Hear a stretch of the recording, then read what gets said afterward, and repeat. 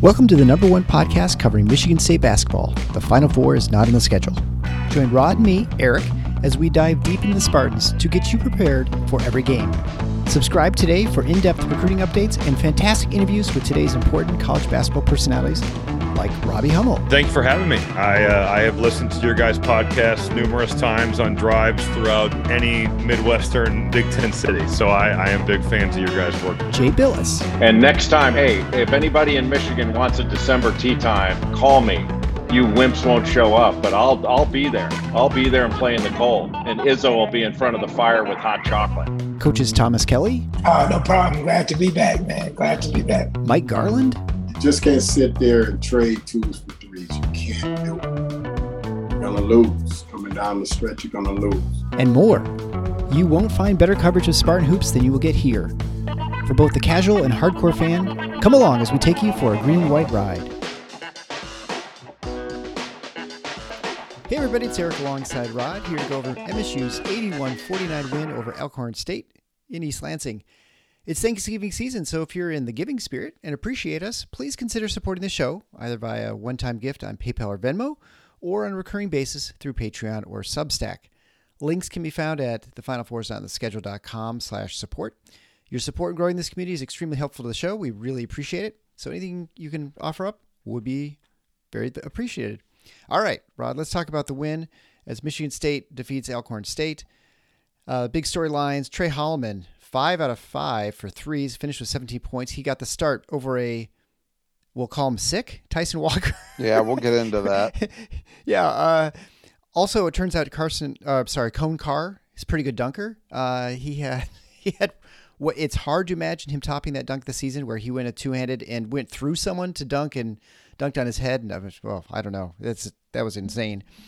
And largely controlled this game, sort of what we had hoped. They're up 30 at halftime and maintained that lead throughout the second half. Certainly had trouble with focus, I suppose, in the second half, especially early. But Alcorn State was outside of the first maybe 2 minutes of the game, 3 minutes of the game. They really were never really in this game. And so Michigan State took care of business as they prepare to head to Palm Springs to face top-ranked Arizona. And, overall, probably a decent game. We can go over some specifics of things maybe a little concerning. But in general, I think the big storylines were Tyson not playing and then Trey having a really good game. So I guess we'll start with Tyson, because you had sort of thought that the Southern Indiana game may have been a good opportunity to rest him since he'd been playing some big minutes in the previous games, and with the Duke game coming up, he was out there in the court. I mean, clearly whatever he had, they don't think it was infectious. He was with all the players like hanging out at yeah. And, I don't know. If he was sick as a dog, I guess that was one like a vivacious puppy. In the post game, Izzo kind of went through this and said, if you would have seen him this morning. And he said he was even not feeling great before the Butler game. That's what he claimed. As Graham Couch asked him about it, he said, well, are you not worried about being contagious? And I think that was what Izzo was trying to do by claiming that he had actually been a little ill before Butler, is that, well, this has been going on for a while, so they don't think he's contagious. But I'm sorry, you're not going to be able to convince me this wasn't a version of load management. Yeah. I think maybe he was slightly under the weather, but I think they looked at it. They said, hey, once they got a chance to see Alcorn State on film, and I think they figured, okay, this is one that we can win without him. Let's get him some rest, and then we go into the game and we get a few more days. We got 4 days between this game and Arizona that will feel better. Same thing was true. Malik Hall banged his ankle up a little bit early in the first half, came back and played.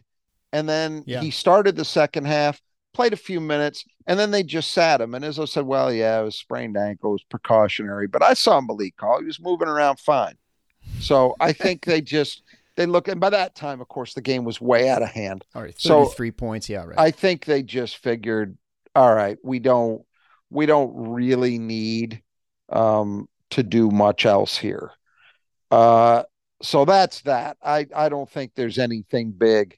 And Izzo's even saying they expect him to play Thursday. I still say, well, we don't know how much. He's going to start and he's going to play a lot and it's going to be normal. That's my guess. So that's the first thing. As for this game, look, we talked about it in our preview. One of the challenges in games like this is play the game, not the opponent, right? Yep. Mm-hmm. Michigan State, I thought, did a reasonably good job of playing the game. Yeah, I really do. I mean, it wasn't that it was a perfect outing, but you look at some of the things that, turnovers are often a problem in games like this where you're just not taking the opponent seriously. Well, they only had 9 of them. That was a pretty reasonable effort. I thought while they shot a lot of threes, 25 attempts, a little high for MSU. I still thought they did a pretty good job at trying to run the offense, get the ball to the rim. They shot 21 free throws. They didn't shoot them successfully, but they did get a fair amount of attempts, which tells you that there was an activity level there. They had something we've talked about in recent days. They had 24 assists on 30 made baskets. Yeah. So getting back to that level that normally for a Michigan State team is going to be an indicator that the offense was running well. So I think they looked to push the ball. I mean, they had 25 fast break points, and I think we talk about that stat sometimes being questionable, but in this game, I think it reflected it accurately. Michigan State really tried to play fast. They shot the ball 53% from the floor, 40% from 3. Really, really good numbers. 52% at the line isn't going to make anybody happy. And it was, again, some good free throw shooters missing them. Hogarth missed a couple. Akins missed one. Hall missed one.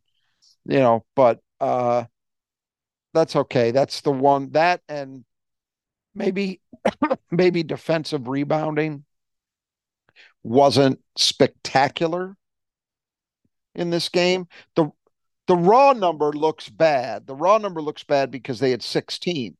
But you got to remember, that's on 55 misses. So it's still, I didn't do the percentage, but that's got to be knocking on the door of 30%.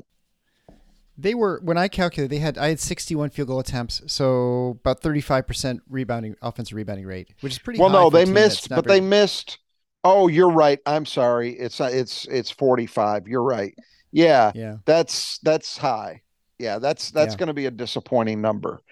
So that's something I'm sure Izzo will be able to use. But for the most part, I think you look at the way Michigan State approached this game, again, especially considering its leading scorer, guy scoring 23 points a night, and that they've been leaning on, didn't see the floor.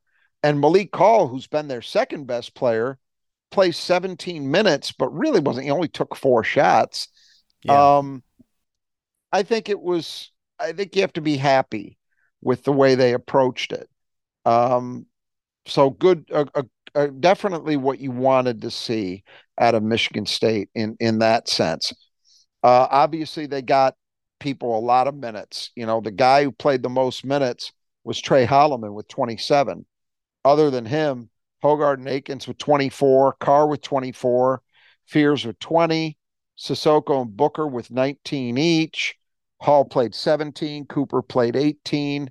That's really balanced. It's exactly what you wanted to see. And we'll talk about this again when we get to the keys, but Michigan State played well early, jumped out to, by the 10-minute mark, had a very substantial working margin. And that meant Izzo could just try different things, get different combinations some time together, get the guys a little deeper in the rotation, a lot of minutes. And that's just about perfect in terms of a scenario for a game like this. So from a team perspective, I think they accomplished most of the things they wanted. From an individual perspective, I think there were some really, really good things that happened in this, namely Trey Holloman, which you mentioned, with by far the best game of his career. 17 points, 5 assists, only 1 turnover. He had 2 steals, 5 of 5 Yeah. from three, and then 1 of 2 from two. Uh, Team high 27 minutes. And from the jump, and it was his first career start, too, by the way. There was a confidence about him that I think we've been waiting to see, and we've seen hints of it. But when shots aren't falling, it's hard to maintain that and to stay aggressive because you start second guessing yourself. If shots aren't going, well, then the next time you're open, you're going to be very inclined to hesitate, right? But Yeah. in this game, the moment you kind of knew that it was going to be his night, at least for me, was the second made three he Yes. had. It looked like a heat check, and he still drained it. It was in transition. It was you know what it was? It's exactly the kind of shot that you would expect to see Tyson Walker take in that situation. Exactly. And he drained it. And then at that point, like, all right, it's on. And it just didn't stop. But I thought he was out. I think it was good defensively. I mean, I thought every phase of the game, Trey Holloman was really, really good. And that's what Michigan State needs.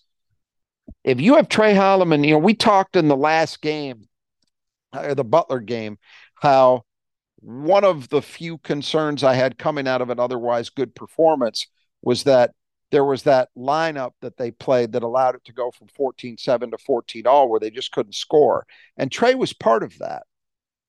But if Trey is going to play aggressively and he's capable of getting some positive results, well, then that dynamic changes. If you have a confident Trey Holloman and a confident Jeremy Fears, then this team can be the team we expected it to be, the backcourt specifically. And I think another element in that, which was important tonight, is that Jaden Akins did some positive things. I wouldn't say it was a great game for Jaden, but it was a good one.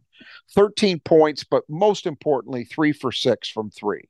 So again, like Holloman, he sees the ball go through the basket. That's going to help his confidence. He got back on the beam a little bit on the boards. He had 5 rebounds. 3 assists, 2 turnovers, but he was okay there. And I thought he had some moments defensively.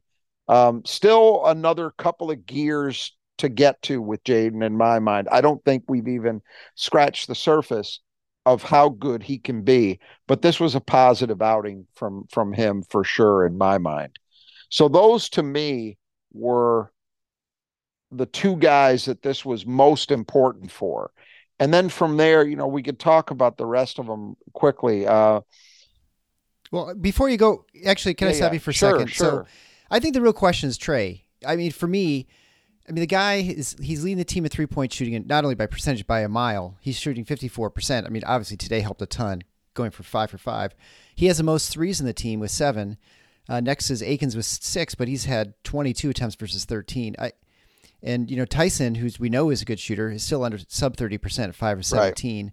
We expect those two to come up and start approaching 40% at some point, most likely. Yeah. The question for me is really Trey. I mean, it's not huge volume, but it's not no volume, right? 13 in 5 games.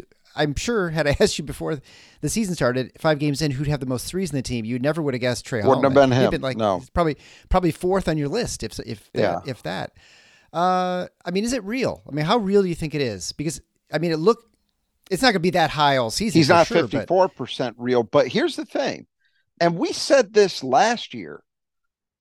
I think Trey Holloman's shot looks pretty good. I agree. There's not obvious mechanical issues.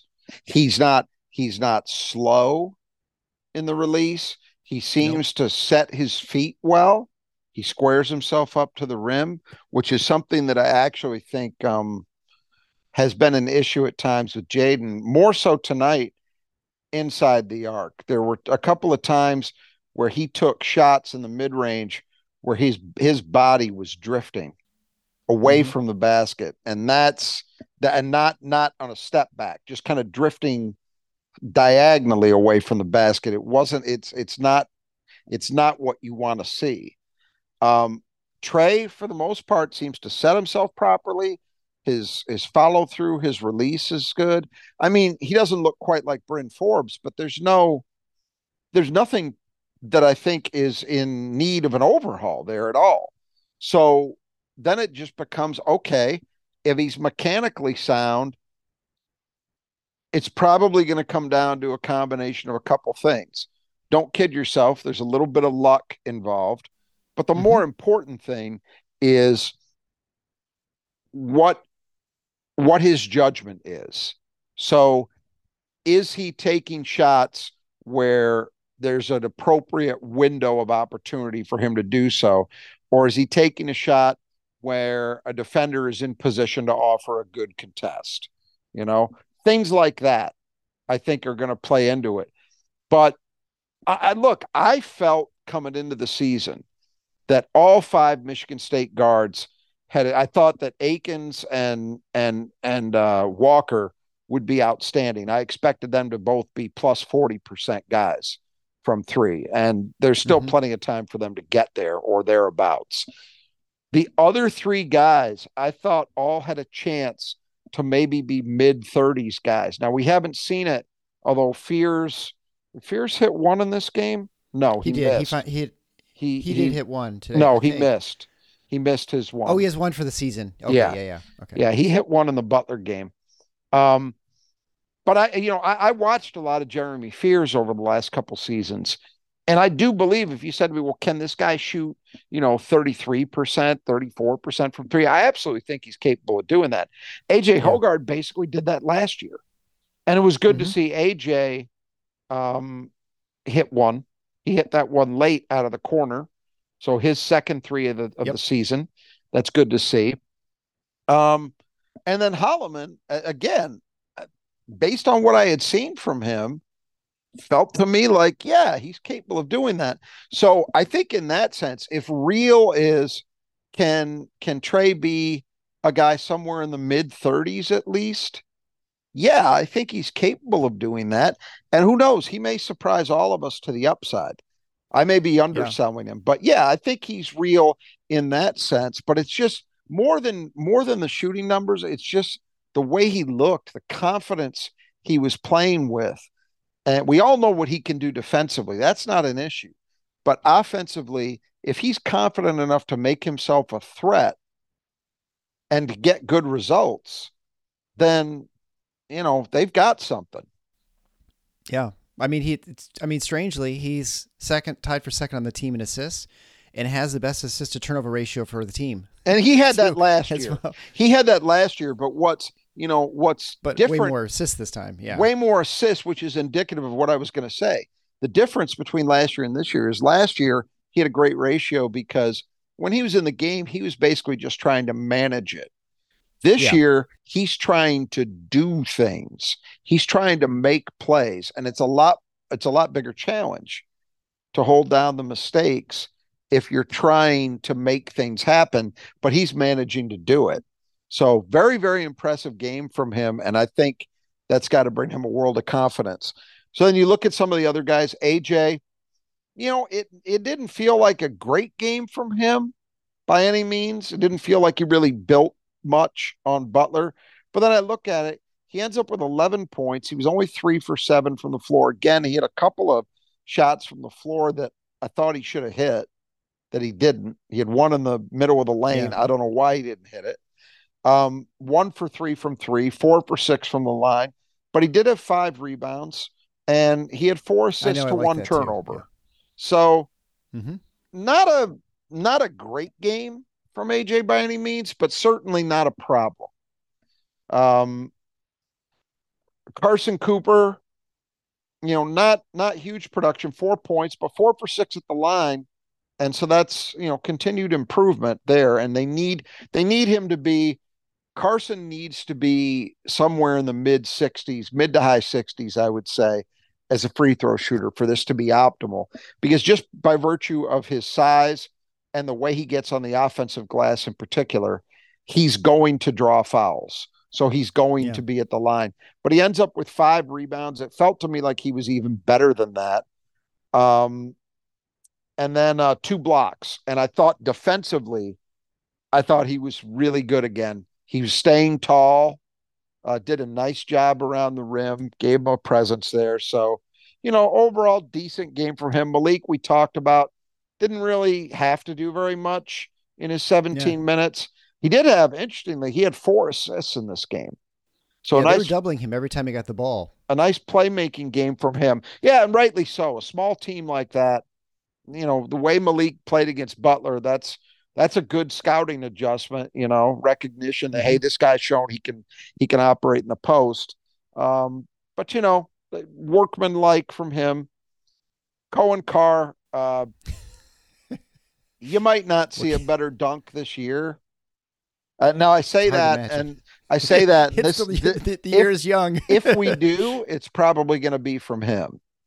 That was something else, and I think it was nice for him. He's had probably after the opener, he's had kind of like 3 games where he hasn't really been able to impact that much, but he was able to play 24 minutes. He goes 5 for 6 from the floor, has a couple of dunks, including just a spectacular one, 3 rebounds, had a block shot, and I thought he did a really nice job defensively in this game. That's where I thought he made some progress. So, good outing for him just to play those minutes. Jeremy Fears, I thought quietly, and he's not going to get a lot of attention, but he had 9 points, which is a career high in 20 minutes, 4 for 5 from the floor, 1 for 2 at the line, had 5 assists to 1 turnover, and had a spectacular block and 2 steals, including one that he turned into a turnover for touchdown, which was a very impressive play, actually, because it wasn't easy. He had to use his body and his strength to be able to finish that. It should have been an and one, honestly, and it wasn't given to him.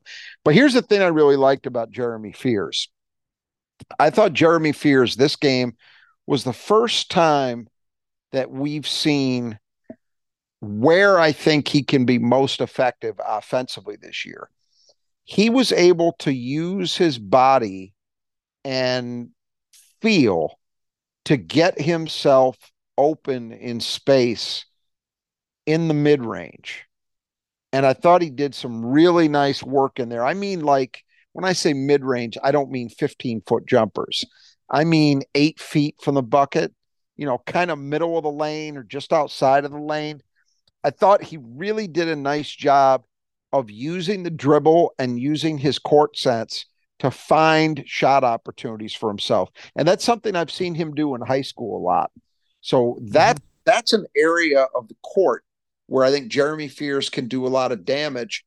And I think that will travel. I think he's capable of using that and opportunities, better opposition than what he had tonight. Marty, I thought, had his best game in a while. It wasn't I think spectacular. He's better than Cooper, if you compared him to. Yeah, 7 points and 7 boards in 19 minutes. 3 for 5 for the floor. He hit a nice baseline hook from about 10 feet. Had a couple blocks. I thought he played with a lot of energy. He showed a lot of toughness. The rebounding was nice to see. So overall, good performance, something to build on for a guy I think needed one. Book, there were things I liked.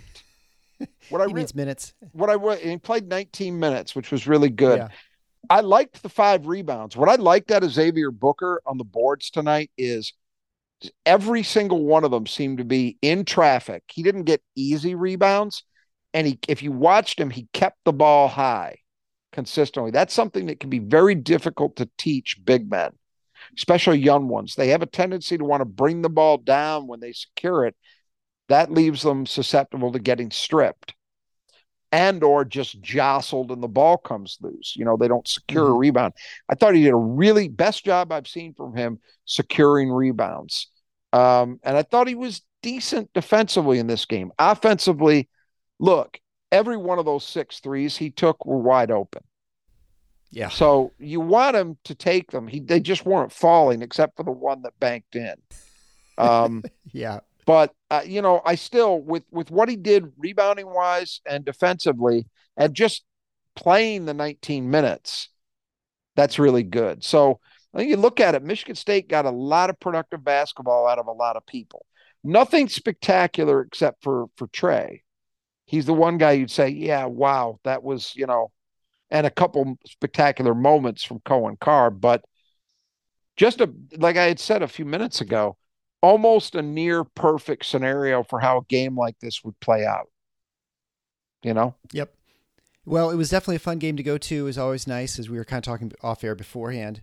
Coming off the Lions' come from behind victory over the Chicago Bears to go to 8-2, and the first time in 60 years they've had that record. So before either of us were on this planet, so quite unprecedented, the whole affair. It's been a great, if you go back to Friday, it's been a great weekend. Michigan State basketball wins both of their games comfortably. Michigan State football gets a win. Michigan State hockey, which hasn't been relevant for a long time. Wisconsin. I don't know if I've ever talked about this in this podcast, but people who are my age, I was in school at Michigan State in the late 80s. And Ron Mason. If you were in that time, you will remember that student hockey season tickets were harder to get than student season basketball tickets. Way harder, because you had to enter a lottery. There was a weighted lottery depending upon your class year. If you were a senior, you had much better chances of getting season hockey tickets than a freshman, for example. But hockey was a much tougher ticket than basketball in those days, believe it or not. And to see Adam Nightingale reinvigorating the hockey team for the first time in a long time, they sweep the number one team in the country. A lot of good things happen. And then on top of that, Michigan basketball loses. Michigan football wins barely, but they've got massive, massive problems off the field, and they might have some on the field. We'll see. So it's a weekend that almost could not have gone better. We'll take it when we can, especially we got Thanksgiving coming up. And so, all right. So let's talk about the Brothers Just Two Gutters as they sponsor the player that the Spartans need to keep in the gutter. And it was Jeremiah Kendall. Before I talk about Kendall's performance, just a reminder that the Brothers Just Two Gutters do a fantastic job taking care of your gutter work. They work all the time. So in the winter, if you need them, if you've got some leaky problem on the side of your house, they can come and fix that. They can clean out your gutters if you forgot to get the leaves out, and then suddenly you've got ice and all kinds of problems piling up in your gutters. Or maybe you're as pathetic as me and actually have a tree growing in your gutter. They can come and take care of that. They'll not only clean out, they'll put the leaf guards in. They can repair things. They can replace them. Whatever you need as far as your gutter work, residential and commercial, they can take care of you, and they'll do it very quickly and at a very good price too. I mean, when you price out with other people, not only do they specialize in it, so they do it really good, but they actually have a really good price too. So I'd highly recommend them. If you need that done out in the west side of the state, in the Grand Rapids metro area, talk to Kurt and his team. On the east side of the state, talk to Greg and his team in the Metro Detroit area. You can find the contact information below in your podcast player or on the website on the episode description at the Final Fours on the schedule.com, just on the front page. So Jeremiah Kendall was the player Michigan State had to focus on. He ended up fouling out in the game, really struggled, I thought. Although he clearly was their best player, even you could just watch it. He was definitely their best out there. Oh, yeah. Shot 5 of 12 from the field, 1 for 4 from the line. He struggled there, which we kind of expected. He had 8 rebounds, 3 of them offensive, a turnover, a block, finished with 11 points, but really never got to get going. He was a guy who's averaging 21 points and 10.7 rebounds. So he kind of got there from the rebounding standpoint, but his production-wise, he was really shut down by Malik Hall and pretty much everybody sort of by committee. They definitely had scouted and were committed to taking him out of the game. So I don't know. I mean, I think maybe one of the coaches listens to our show. What do you think? Well, I think it's that some of this has been pretty easy to identify, but certainly Michigan State's streak of doing a pretty good job containing the other team's best player continues. I think they frustrated him in the first half. Obviously, he only played 19 minutes, fouls. and and it came very fast. And I agree with you. I think Malik. That was the one thing I thought Malik in his minutes in the first half did well, was guard Kendall well, and he frustrated him. And I think that led to some of his foul trouble. Yeah, was how frustrated he was. Just overall, just a pretty solid job once again by Michigan State. And that's, if you're looking for the reason this was, the blowout that it, whatever it was, 32 points rather than say 16 in terms of the margin. some of it was that once Michigan State really cut his water off, it was going to always be tough for Alcorn to score enough to even keep this competitive. They had one other guy, Gamble, was in double digits, and that's because he went 4 for 8 from three. That's all his shots were from three. Other than that, it's, you see a lot of 5-3-0-5. Um, Michigan State really made it tough on Alcorn by taking Kendall largely away. Yeah. And I mean, they had the screws tightened on them the whole first half. I mean, they hit 5 field goals. They were 14% and from the field and 22 from the 3-point line. So they definitely shot much better in the second half. But even then, they were sub 27% shooting for the game. I mean, 26.2%. So Michigan State really played really good defense overall against a team that, those teams are sometimes a little bit hard to guard because of, like a guy like Booker. There's not really a good matchup for a guy like him or Cooper or Madi, right? They really absolutely. If there's not a big guy on the floor, it's really tough. And you don't want to play. There were times that they had Booker guarding guys that were like 6'4", 6'5". I mean, that's tough. All right, so let's talk about the keys to the game. Brought to you by Nudge Printing. Nudge Printing is run by Brittany and Gabe's great Spartan alums. They were instrumental in the Spartan Strong effort to raise money for shooting victims in February on Michigan State's campus. They will provide great Spartan apparel, warm, comfortable, breathable shirts and hoodies. My son wore his tonight. So if you see us out on the floor, it's logo stuff, you can say hi. But you can get that our gear at thefinalfours.theschedule.com/merchandise. So you can find our logo t-shirts and hoodies. But there are all kinds of other things you can get at Nudge Printing. You can get vintage Sparty stuff, both football, basketball.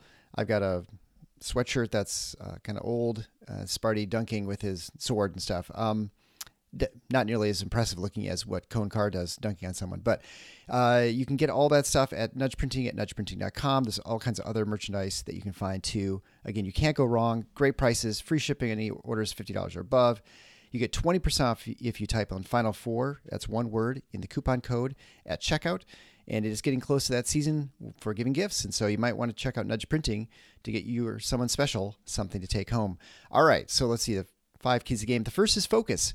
So concerned about Michigan State not having focus and sort of, like you said before, playing the game and not the team. And I think they did a really good job in a team that would be real easy to overlook. Even when you had a big lead, they didn't really let up too much, except maybe the very beginning of the second half. But I think overall they did a good job in that category.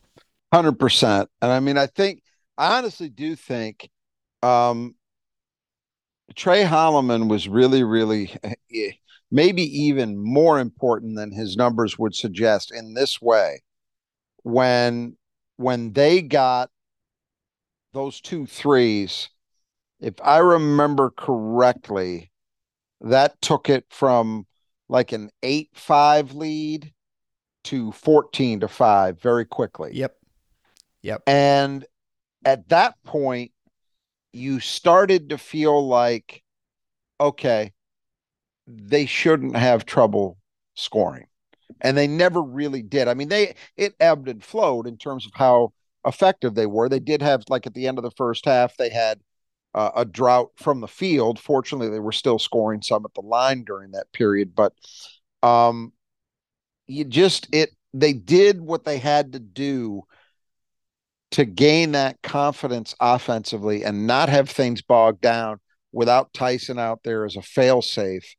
And that allowed them to get a big working margin, which made it easy to flow. But the focus that they came out with, the fact that Trey Holloman came out ready to play in his first start, did not let that rattle him at all.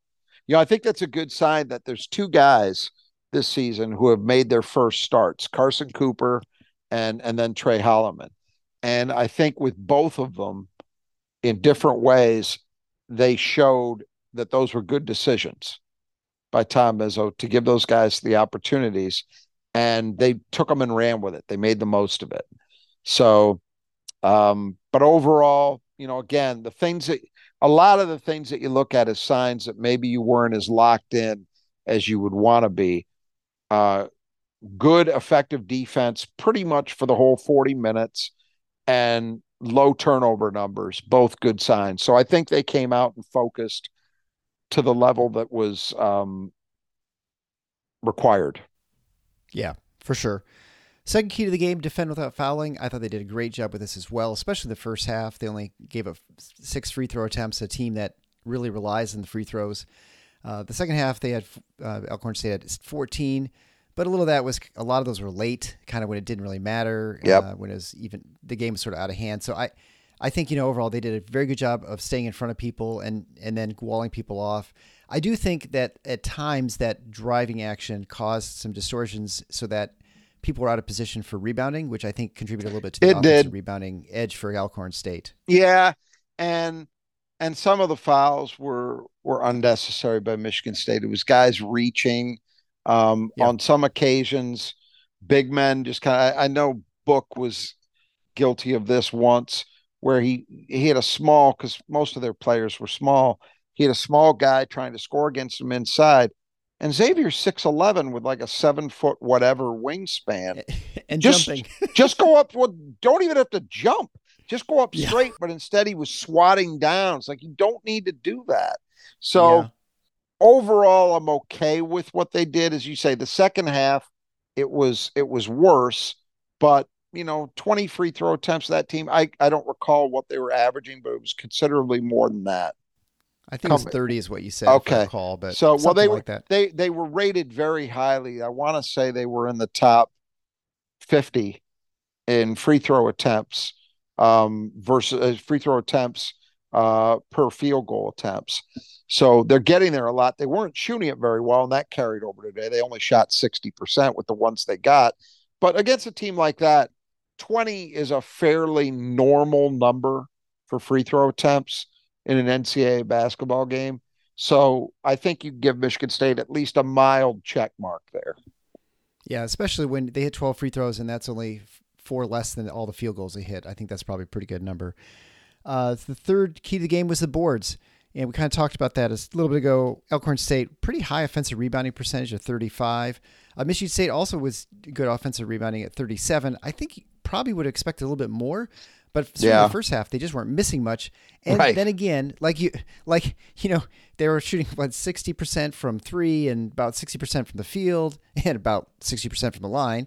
And then I feel like the second half with the rebounding, it sort of got weird, partially because of just the strange lineups that Michigan State had out there too. And I think just people, like when Booker was out there, sometimes he's playing the 5, sometimes he's playing the 4. I think it's almost too many variables for him to sort of try and remember where his assignments are and what he's supposed to be doing. And so I think people are just a little bit out of position. Yeah, it was okay here. The defensive rebounding was not great. And you mentioned part of the reason why, but that's, okay, that tells us why it happened. But the fact that it did happen represents a problem, whatever the motivating factor, right? Offensive rebounding was okay. Not spectacular, but you can't, what was it, 37%? Yeah. I can't really complain about 37%. That's pretty solid. You'd like it to be better in a game like this. You would think the opportunity was there for it to be even better, but you can't. Yeah, 37's okay. So it was okay. Yeah. So the fourth key to the game was sustain. And so that was to the green shoots, to make sure that what people who had made progress on continued to progress or at least not regress. And that was largely Malik Hall, who, again, he's pretty much sat the entire second half, so he didn't really do much. And then A.J. Hogard, who I think, as you mentioned before, I think he pretty much stayed who he was. And Akins, I think he progressed a little bit from before. Yeah, on an individual basis, yeah. Malik was fine while he was out there. I didn't see any problem. So I don't worry about him. AJ, it wasn't another step forward. He didn't build on anything, but not a terrible game. Probably the second best game he's played this year, which probably says some things, but I think it's also true. And then, a couple guys, Jaden and Trey, and I would even put Cohen Carr and Jeremy Fears in this category as well. And maybe Madi Sissoko, all played better than they did a lot more, which you would hope you would see in a game like this. So that's the individual level. On a team basis, I would say the offensive rebounding continued. I think, 37%, I can't say they went backward. 3-point shooting, we said, okay, showed some signs of life against Butler. Now they really, their first 40% effort of the season as a team, and they did it on very high volume. They came, I think I've got this right. The first 4 games combined, MSU had 9 made threes, and they hit 10 tonight. So you more than doubled your seasonal total in one game. That's pretty good. And now you're at a point where you're averaging almost 4 made threes per game as a team. That number needs to continue to tick up, but it's to borrow an Izzo line, you're starting to get closer to rejoining the human race when you're starting to get to these numbers. And I didn't look to see what effect this had on the overall percentage. It was 21 coming into tonight. I have a feeling 26.3. Are they? Okay. So still 5.3% uptick in one game is pretty decent. And frankly, if they'd been a little more judicious late, it would have been even better than that. Some of those threes, I mean, they were 9 for 17 at one point. So they went 1 of their last 8. Yeah. Booker was 0 for 5 in the second half. AJ was the only one who made one in that stretch. They even got Nick Sanders missed one at the end that cost them in the numbers, but still, we're seeing progress. So you would hope that's going to continue to tick up, and especially as we can expect to see Tyson and Jaden start to approach the levels that we would expect of them individually. The whole thing's going to change. So overall, I think MSU was a solid job at sustaining progress. You don't go into this Arizona game really thinking, boy, we're right back to where we were heading into Duke. It doesn't feel that way. And finally, for the 5th key to the game, much like a vet called to check on a horse with a broken leg, put them down early. And so Michigan State certainly did that and absolutely destroyed any hopes of Alcorn State really doing much this game besides just getting a paycheck. Look, it happens. There was a team from their league tonight, Jackson State, who walked into Missouri and beat Missouri at Missouri. Wow. So it can happen. The way you avoid that happening is you snuff out any hope early. You don't let teams like this hang around. And that's exactly what Michigan State did from that point where Trey hit those triples. That was it. Yeah, they were off to the races. Yeah. And that's exactly what you wanted to see. And because they did that, it enabled them to really spread the wealth around in terms of minutes, in terms of shots, all of that stuff, which is all great because there are only so many of these potential opportunities on a schedule, right? And we know that there's only so many times that Michigan State will get a chance to play so many guys this many minutes. And so you want to take advantage of them. And there have been years, there's been the occasional year where it doesn't happen. I think back to that, I think it was the COVID year, not the one where the tournament got canceled, but the next year, where Michigan State, if I remember, their schedule that year for COVID reasons was oriented toward playing all the in-state schools in non-conference. So they go out and they beat Duke.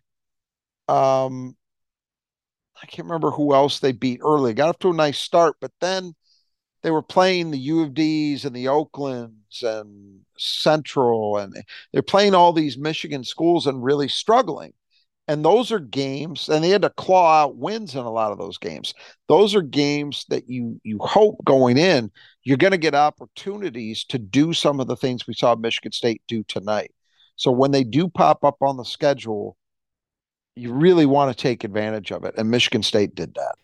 Yep. So the Steven Izzo watch will still continue as he was unable to score, although he did get a nice cut under his eye. It looked like Yeah. it looked like they were enforcing him out of the game. So we're not sure if he'll be active for the Arizona game, but you'll have to stay tuned. But I think Tyson Walker will be active, although he was sick as a dog eating popcorn on the bench. and jumping around and talking the whole game. Yeah, it was. I mean, it's fine. That was load management, man. And I don't mean that pejoratively. That's actually inaccurate because load management is really supposed to be preventing even the opportunity for injuries to accumulate. In Tyson's case, I think we know he's had a rough start to the season in terms of getting banged around. And so I think this was a really good decision on Michigan State's and a lot of part. minutes. He's played a lot of minutes because he's had to. So two other notes probably worth mentioning. One is that I don't think we've talked about is Garrick Norman is going to be redshirted, barring some sort of development in the season, which is hard to imagine. But I guess injuries would be the big one. So that's. I think it sounds like everybody's okay with that, and from the way the minutes are distributed this season, there's very little likelihood that he's going to see a lot of time on the court anyway. So it's going to be best for him because next year they'll definitely have a need for him. We said this coming into the season. I think there have been a lot of years in the Izzo era where somebody who's where Garrick Norman is would have gotten opportunities to play.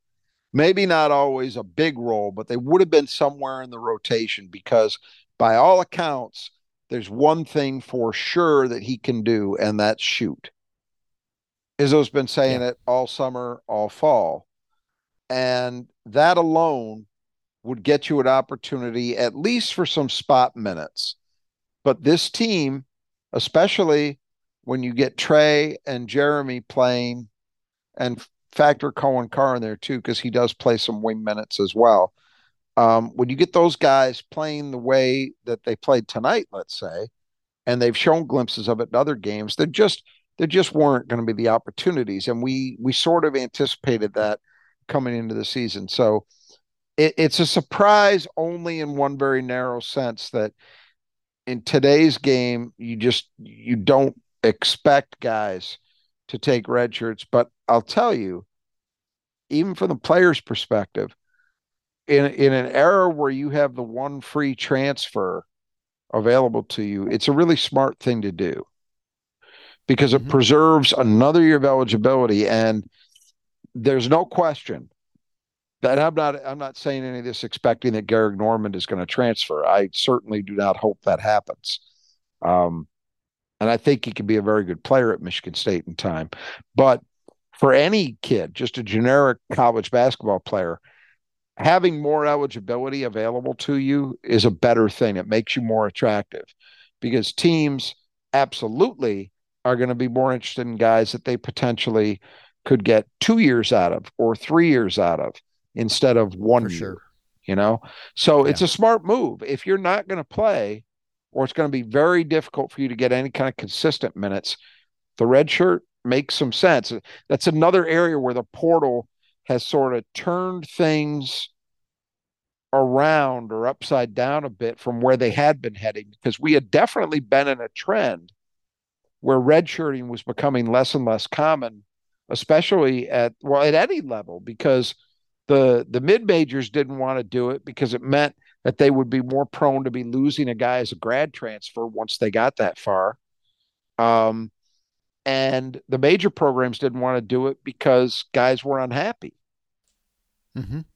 Well, now there's actually a pretty good reason to do it.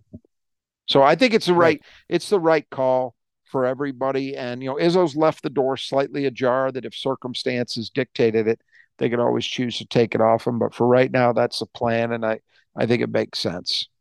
Yeah. And for everyone's sake, let's hope they don't need him because absolutely some problems happened this season, which actually brings the next bit of news, I suppose, and that to talk about Walker jumping around. Also, Kohler was out there pretty active on the bench, jumping up and out. So, there's talk, at least in the radio show, that he may, we'll see him playing. It makes it sound like maybe even next week. I don't know if that means Georgia Southern or if it's the game after that, but It sounds like he's close-ish, that he's maybe not as far away as we had expected. They were initially estimating that maybe around Christmas or the week before Christmas, but this could be a couple weeks earlier. Well, I mean, we'll see, but I think we may get to see Kohler a lot sooner than and then, where those minutes come from, that'll be kind of interesting to see how that all shakes out over the next few weeks, games.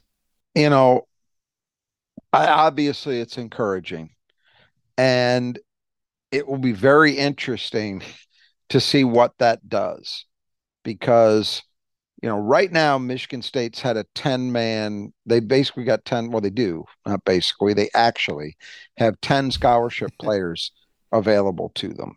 Because I'm not counting Davis Smith, even though technically he is. You know what I mean? There's the 10 guys that play in games. Jackson Kohler is going to get opportunities to play. So what does that do to Michigan State's rotation? That is going to be a very interesting thing.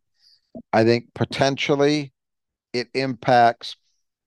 Let's put it this way. I think the only guy I don't think it impacts at all is Malik Hall. Malik Hall is going to play the minutes at the 4 that make sense for him to play regardless, because he's just the best, most consistent presence that they've got, which is saying something. Consider people criticize Malik for inconsistency, but it's true. So he will not be affected by this, but everybody else in that 4 and 5 camp is potentially impacted by Jackson's arrival. So right now you've had a nice little thing going with Carson Cooper and Mady Sissoko more or less sharing the 5 kind of evenly. It's varied from game to game how those minutes have been split, but you add it all up, it's pretty close to even. Yep. And then you've got behind Malik, you've got Book getting some minutes here and there. Tonight was an exception. He's played far less in most games. And then Cohen Carr getting some minutes at the 4. So the first thing that occurs to me is I think you're going to see Cohen's role shift more to just playing the wing. Yeah, I agree. That's the first thing I think you're going to see happen, because I think they talked a lot about Jackson playing the 4 in the fall, and I will admit to having my doubts about that from a defensive perspective, but we have to see him play. I haven't seen him play real games since all this is talked about. He got himself in a much better shape. I know that much. So you would think his conditioning is better. You would think his ability to move is better. But then again, he's also coming back from a stress injury with his foot. So you have to see how that impacts him. But if he can handle the 4, then I think he could cut into some 4 minutes. Even if he's not, I think, and they don't talk about this at all, but to me, in a pinch, Carson Cooper can play some 4 because he can guard 4s. Defensively, he can do it. It's not optimal offensively because you have some spacing issues with that. You can't really stretch a defense easily that way unless Jackson Kohler happens to be the 5 playing with him and Jackson proves capable enough of hitting from range that he's going to force defenses to extend, and then you don't have a problem. But you could see I'm talking about a lot of different moving parts, right? It remains to be seen how much it impacts all of those guys, but I think it's going to, because I think they're going to give Jackson opportunities, and he's a guy they absolutely think can stretch the floor. We didn't see him do a lot of that last year, but I know he has it in his game, and we do know that he's also a guy who's a viable post-up threat. And he's got a knack as a rebounder, especially in the offensive end. So I think the questions for me are these. It's for him individually, how well can he defend, and what kind of guys are we asking him to guard? And then how real is an improved consistency with his jumper? Can he give them a stretch element that they lack otherwise, other than Malik in that post group? And then defensively, who can he guard? Those are really the issues. And then from there, how much does he impact the playing time of those he's playing with in the post? I mean, I do not think Tom Izzo, even though he's a guy who loves big playing groups, I think finding minutes every single game for 11 guys is going to be hard. So what does that mean? I think it's an open question. Does it mean Xavier Booker doesn't play in some games? He'd be, if you just look at the playing time allocations thus far, he would be the guy, you know? For sure. But I don't think they want to do that for a lot of reasons. Most of all, if you do that and you're not playing him, he's not developing the way you need him to develop to be to be in the spot you want him to be in by March. So how does all that play out? I know, and I can already hear people screaming on the saying, just bench Marty. They're not going to do that. They're not going to do it. Yeah. So on the one hand, I say, well, there's no way Izzo wants to play 11, but then I look at it and think, I don't see anybody they're going to feel comfortable completely cutting out of minutes. So I don't know what happens. It's an open question. Yeah. Well, they talked about playing a lot faster and more full court pressure, and they haven't really done that as much recently. I don't know if they didn't bother today just because of the opponent. So maybe that changes, and maybe that, that you try and kind of play a little bit harder, and so then people want to come out of the game. That was always what Izzo said, but we'll see. I guess that, the future, we'll have to see what Kohler looks like when he comes back and make, everyone else to stay healthy, et cetera, et cetera. So we'll see how that works out. I will say this, one more quick thought. Sure. If this is correct, and I don't think you fully fleshed it out, where this came from, Izzo's mentioned it in the last few days, but where this came from tonight was Matt Steginga on the radio broadcast. So a pretty good source. If that's true, and they're getting him back, let's even say the next 10 days. So we're still in the first week of December, they get him back. That is helpful because every additional day you've got before Big Ten play kicks back in at the beginning of January to work the rotation out and figure out how this is all going to come together is a godsend. If he comes back, just after Christmas, let's say, I think it's a lot harder to have him back and playing some before the Christmas break and then be able to use that time as they normally do to kind of boot camp it a little bit with him healthy and in the mix to figure that out. Big advantage. So this is important, really more important than I think some might realize initially. And no pun intended with the term boot camp, I suppose. No, all right, so no, absolutely not. We'll be back for Thanksgiving with a matchup against Arizona.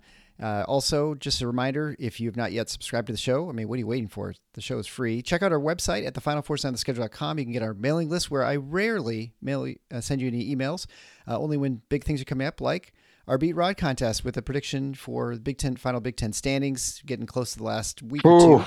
And I tell you what, I think the Big Ten shape have to be a little bit different than we had anticipated.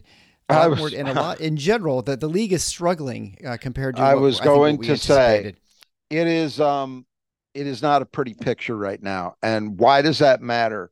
It matters because I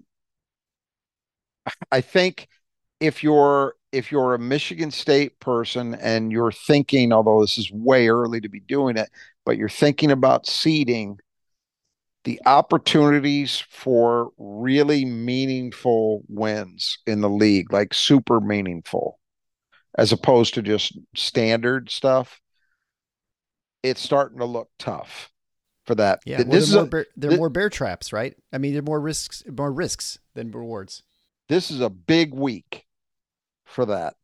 The feast week is always huge because this is when you've got teams playing in these holiday tournaments. They're playing other high major schools, and it's where conferences tend to sort themselves out. Now, I haven't looked at exactly where the Big Ten as a league sits yet, but I just know anecdotally it can't be a great place. Today was another example. Indiana gets blown out by 20 against UConn. Indiana's off to a rough start. Maryland, I think we might have even touched on the other day. Horrendous start. Absolutely horrendous. That's a team I think most people, including me, thought was a top 5 team.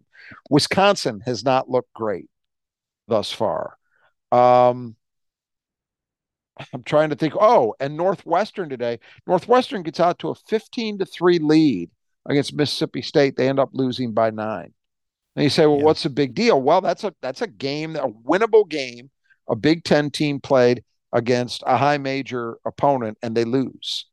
So, how the next several days, the next say 5-6 days unfold, is actually pretty important. Now, Michigan State always controls its own destiny because if you win enough in the Big Ten, and if they can get at least one of Arizona or Baylor, I'll feel like they're in okay position no matter what happens.